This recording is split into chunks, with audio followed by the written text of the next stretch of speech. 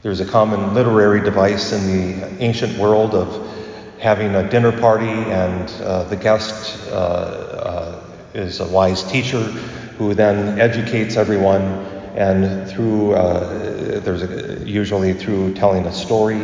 And there is a couple different things that happen, and one is that you don't always know who the host is, and the host is revealed about halfway through that story as well. Some have suggested that that Luke is copying this pattern. It may or may not be, but if he is copying the pattern, I think there's something brilliant about it, that Jesus is trying to tell us something key, which is what all these stories, these dinner party stories, tend to have in common, that there is a common theme that wraps up the whole of that person's teaching. If that's true, Jesus' teaching seems to be that when we recognize our sinfulness and the weight of our sins, we become thankful and more loving. This woman is caught in sin, and I do have to point out, it's kind of interesting, isn't it? This Simon, this host, this Pharisee, knows this woman, and he thinks he knows Jesus. If this man were really a prophet, he would know who this is and what sort of person she is. What is she doing in his house? Why doesn't he kick her out? That's part of the problem. This is not a part of the convention of that literary device, by the way. Simon allows this woman to be there. And this woman is crying. I don't know about you, but I've never cried tears so much so that I could bathe somebody's feet. I certainly don't have hair long enough to wipe anyone. This woman is aware of her own sin.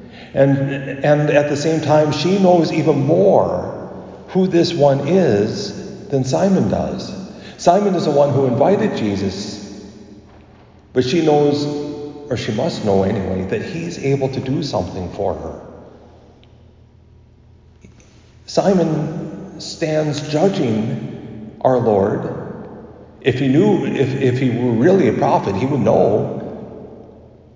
And he's more than a prophet. He's somebody that can forgive me my sins. And this image of the ointment, elsewhere where it's used, it's reference. It's usually referenced in preparing for his death. That somehow she knows that his death is to bring her forgiveness. Who knows the Lord better?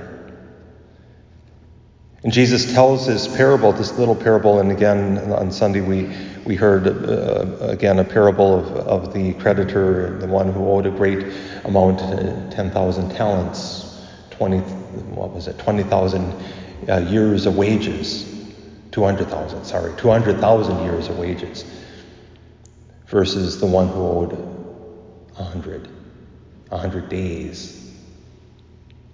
Here we have, again, that image of debt. Who's going to love more? And the challenge, the difficulty is sometimes we think because we are forgiven, if we might love more, but that isn't necessarily what this is saying. Yes, if we recognize our forgiveness, we might love more, but we shouldn't go out and sin. And we, as I say that, I remember Martin Luther once said, "Sin boldly." That isn't what we say as Catholics, that we don't have to sin boldly. We sin enough without having to be consciously and maliciously bold about it. But when we recognize that the Lord is forgiving us, and every part of it, when we recognize every sin is an offense against God, and he's willing to forgive us, we ought to be more like this woman. Again, whether we're literally crying or not, but moved with compunction is the word, of sadness, of being moved to love the Lord because we understand how much he forgives us, because his love is even greater.